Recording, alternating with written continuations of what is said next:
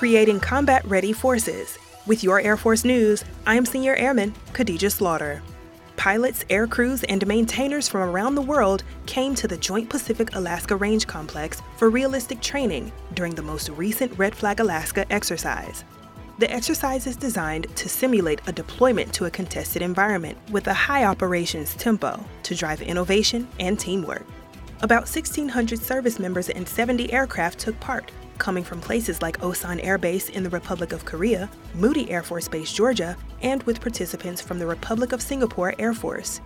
Lieutenant Colonel Scott Kubalek, maintenance commander for the exercise, says it's agile combat employment in action, with Air Force, Navy, and Singapore crews all working together and learning new techniques.